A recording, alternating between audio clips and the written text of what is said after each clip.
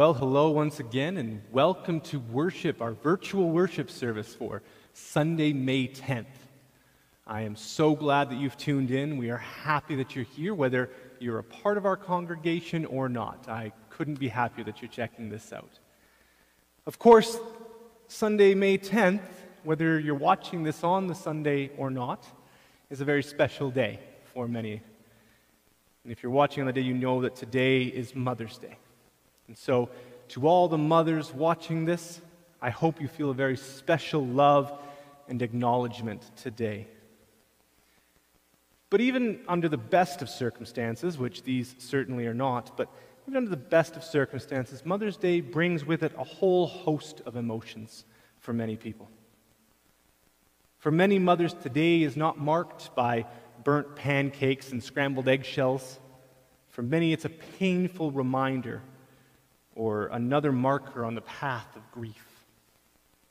For many people, this is a very difficult day. And I want those of you who find this day to be hard to know that we see you. We grieve and we struggle with you. And somehow, through the grace of God, we still celebrate you and we still celebrate with you. And of course, this Mother's Day is very different than the ones that have come before.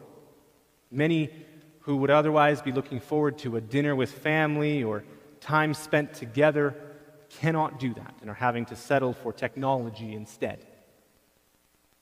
And that will no doubt be very bittersweet, and it serves as a reminder to make good use of the time that we have to show our love to those who need it most. But at the end of the day, mothers will still be mothers. You will still love and care and worry about your children no matter what their age or stage of life. And so from Moosomin Baptist Church and myself, may God grant you a warm and loving day today.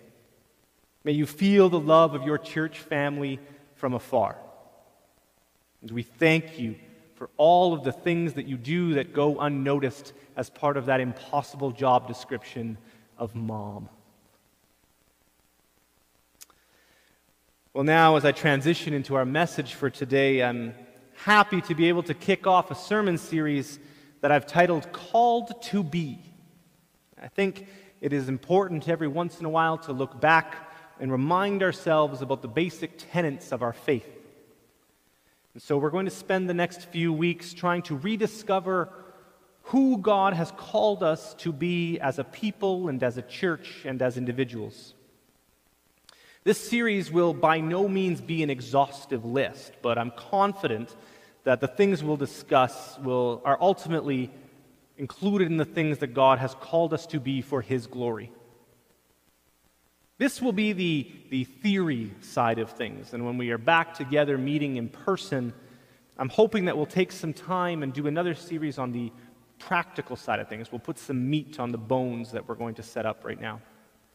So pay attention, take notes if you have to, because when we get to the practical part, we're going to be referring back here, and there will be an exam. I'm kidding. But there's an important distinction that we have to make right up off the top of here. And don't worry, I'll repeat it many times throughout. But there's an important distinction. Please note that the title of this series is Called to Be, not Called to Do. There are an infinite amount of sermons that can be done on the topic of things God has commanded us to do. But that's for another time. I'm certainly not suggesting any of that's bad. But I don't want to confuse that with who we are called to be. So as we progress over the next few weeks in this series, keep that front of mind. Called to be, not called to do. Let's begin in God's Word, as we always should. First, from the book of Psalms. Psalm 95, 1-7, very famous psalm. Psalm 95, if you have your Bibles. Come, let us sing for joy to the Lord. Let us shout aloud to the rock of our salvation. Let us come before Him with thanksgiving and extol Him with music and song. For the Lord is the great God, the King above all gods. In His hands are the depths of the earth, and the mountain peaks belong to Him.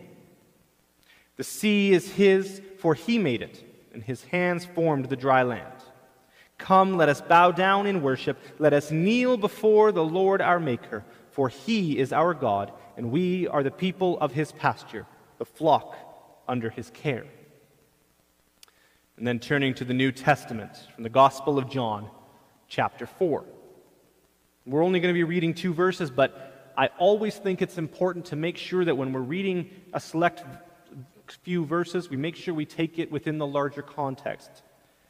And so, the larger context here is that John chapter 4 is where we get the famous story of the woman at the well. And this famous passage is where Jesus speaks of the water of life. And we reach verses 23 and 24. John chapter 4, verses 23 and 24, where Jesus says this: Yet a time is coming and has now come when the true worshipers will worship the Father in the Spirit and in truth. For they are the kind of worshipers the Father seeks. God is Spirit, and worshipers must worship in spirit and in truth. Well, you know, the denomination that our church belongs to, the CBWC, has many great resources for pastors to use. And one of those resources is a big, thick book. It's called A Manual for Worship. And it covers all sorts of things. It covers baptisms and communion and weddings. It's service planning. It's basically provides formats that pastors can use until they're comfortable adapting their own. If I'm being honest, I rarely, if ever, use it. And today I'm going to be generous to myself and chalk that up to the fact that I like to be creative rather than chalking it up to arrogance, which it can sometimes slip into. But that's a whole separate sermon for another time. But the manual that we're provided with has this wonderful section that covers all manner of covenants that different entities within the church make to one another within the context of being the church. And one such covenant is one we're going to refer back to several times, and that I hope we will refer back to when it comes time for an official installation service or commencement service, depending on your terminology. The covenant is an acknowledgement of who we are called to be as a church and what our mission is. And I'm going to break it down into pieces as parts of different sermons. We won't always cover the covenant in this series, but certainly we'll get to most of it. Today I'm actually focused on the last section of it, and it reads like this: We are called to be a worshiping people, seeking and celebrating the God who journeys with us and open to the Spirit in the whole of life. I'm going to read it one more time. We are called to be a worshiping people, seeking and celebrating the God who journeys with us, and open to the Spirit in the whole of life. Now, notice that the covenant does not say we are called to come once a week and participate in worship. It says we are called to be a worshiping people. Worship is a part of our identity in Christ. It's not simply part of our actions. In fact, worship is such a part of the human condition that I would suggest it's not something that is exclusive to Christians or even to those who acknowledge faith. I think that all human beings worship something. The only question is whether or not they realize it. If we don't worship God, we worship something else.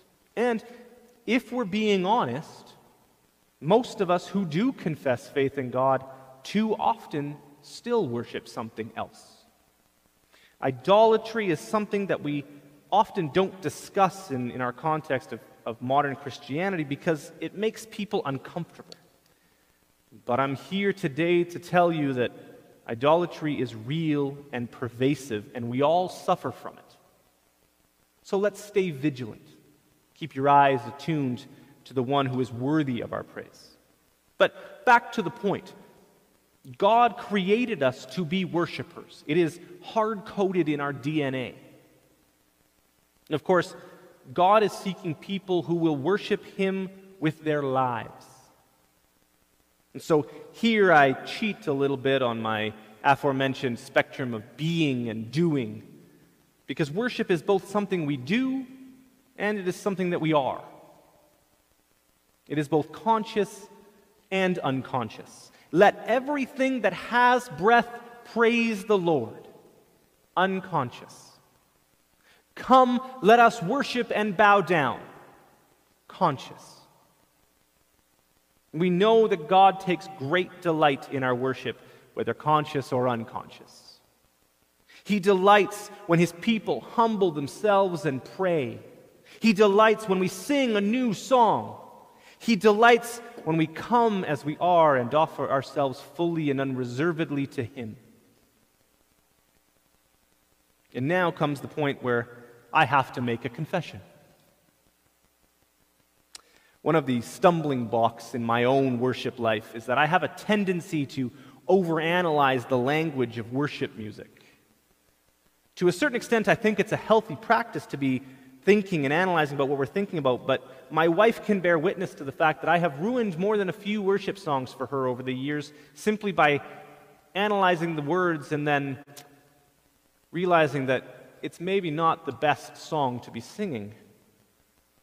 But we have to be honest, that's pretty common. The theology of some of our worship songs is atrocious. And this isn't limited to one time period either. If you skim through a hymnal and start reading what's written in many of those songs, many of those great hymns, you'll realize that the theology is kind of lacking in a few places. And if you look through choruses from the 80s and 90s, you'll see the same thing. Stuff that sounds good, but when you think about it, you go, that's not really quite accurate. Modern contemporary ones are not exempt here either. We run the gamut, regardless of when the worship was written, of things that are wonderful and good and strong theologically, right to downright dangerous. And too often we don't think about where on that spectrum what we're singing or doing lies. But here is where God proves again that He is faithful and good. I'm reminded that something I take great comfort in as a preacher is that every Sunday morning, all across the globe, men and women of God get up and preach sermons that are imperfect. Despite being well-intentioned, they preach sermons that sometimes contain, just a small technical inaccuracy.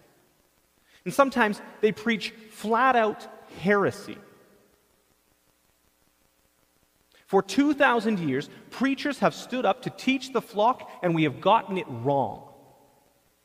And yet, the faith survives. Our imperfect nature has not stopped God from advancing His kingdom. And the same goes for worship. Our worship is imperfect, but if we come with honest hearts, then it will delight our Father in heaven. I'm speaking about both our worship music and the way we worship God with our daily lives. It's imperfect because we are imperfect. We cannot worship a perfect God perfectly. But we're so fortunate that the God that we do worship not only condescends to hear us, but actively delights in our imperfect worship. I am so comforted to know, as a preacher, that God actively delights in my imperfect preaching. The key is to come with an honest heart, to surrender to His will, to be seeking His face. And if we get some small things wrong, when we realize it, we correct it. But otherwise, we allow the Lord to move in us as He sees fit. With all this talk of worship music, it's important to point out again a very important point. I was taught in school that if a teacher repeats something, it's probably going to be on the test. So if you're taking notes for the exam, now's the time. You've been warned. It's important to point out again that music and Sunday morning is only one small part of our worship. Worship is a lifestyle, both individually and collectively. Worship is not something we just do on Sundays. It's not something we just do in our car while listening to worship music. All our lives, our daily lives, should be surrendered to God and offered as a living sacrifice to Him. Romans says, "Therefore I urge you, brothers and sisters, in view of God's mercy, to offer your bodies as a living sacrifice, holy and pleasing to God. This is true and proper worship." Because everything we do stems from the worship that we are, or at least it should. Just as faith without works is dead, worship without response is also dead. So all we are, the be part, totally influences all we do, or at least that's the hope. Telling others about God is a natural response to our worship. Serving God is a natural response of gratitude in worship. Giving to God of our money and our tithes and our time and our energy is worship because He has blessed us with so much. Living a godly life stems from our worship, both the worship we do and the worship that defines us. Each of us has a God-given purpose to fulfill in life. But that can only happen God's way, when God is the focus of our worship. And that purpose might evolve and change throughout our lives as we grow in Christ and as our lives change, but it still will be God's purpose. And the same holds true for our church. God has given us a purpose as a committed community of Christ followers to fulfill here and now, in this time and this place. This purpose might be different than it was last year or 20 years ago, but there is still a purpose. We can only discover what that is when we're focused on worshiping God as a corporate body in spirit and in truth. When we seek to be the authentic community of God, He will reveal His purposes to us. This is what it means to be a worshiping people. The reason I wanted to kick off this series by starting with worship is because everything else that follows, all of the other topics we're going to cover, flow out of this, or again, at least they should. We are called to be a people of worship and then respond to that worship.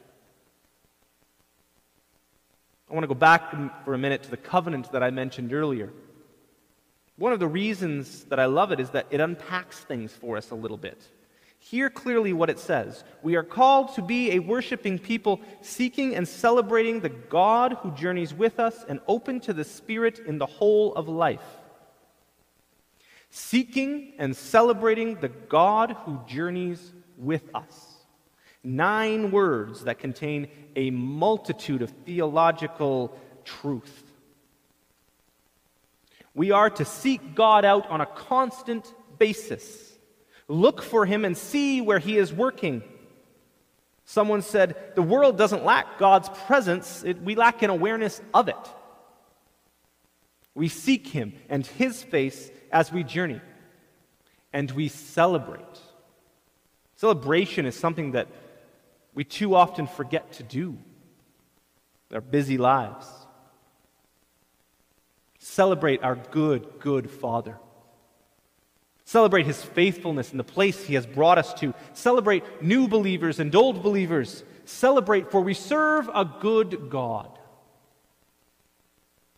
And then the gentle reminder that this good and faithful God that we seek, who actually will actually journey with us, never forsaking us, seeking and celebrating the God who journeys with us. And then we reach the final line of this part of the covenant, where it says, open to the Spirit in the whole of life. That really sums things up nicely, doesn't it? A lot of what I've talked about already really boils down to being open to the leading of the Spirit in the whole of life. Worship is a lifestyle, not an act. You folks are going to get sick of hearing me say that. But I want it to seep in deep. And so we must be open to the promptings of the Holy Spirit. As we venture forward on our journey of faith, we need to be open to where the Spirit is leading us. And so what does any of this mean specifically? I confess I don't have all the answers to that. I'm not sure any of us really do yet. But as we continue to be obedient in our worship to God, I know that He will continue to reveal it to us. What does it mean to you? What has the Spirit been whispering in your ear, in your heart? What is He saying? Are you even listening? What does it mean for us as a community? What is our response to be? God has the plan, and as we focus on our worship, He will reveal it. It may not look like what we as individuals or as a church think it will. It may not come when we think it will, but we can be sure that God's timing is always perfect. The hard part is waiting on that perfect timing. Waiting for the perfect imperfectly. Waiting on God is not easy. I'm an impatient person. I, of all people, understand that. But it is important. It's critical.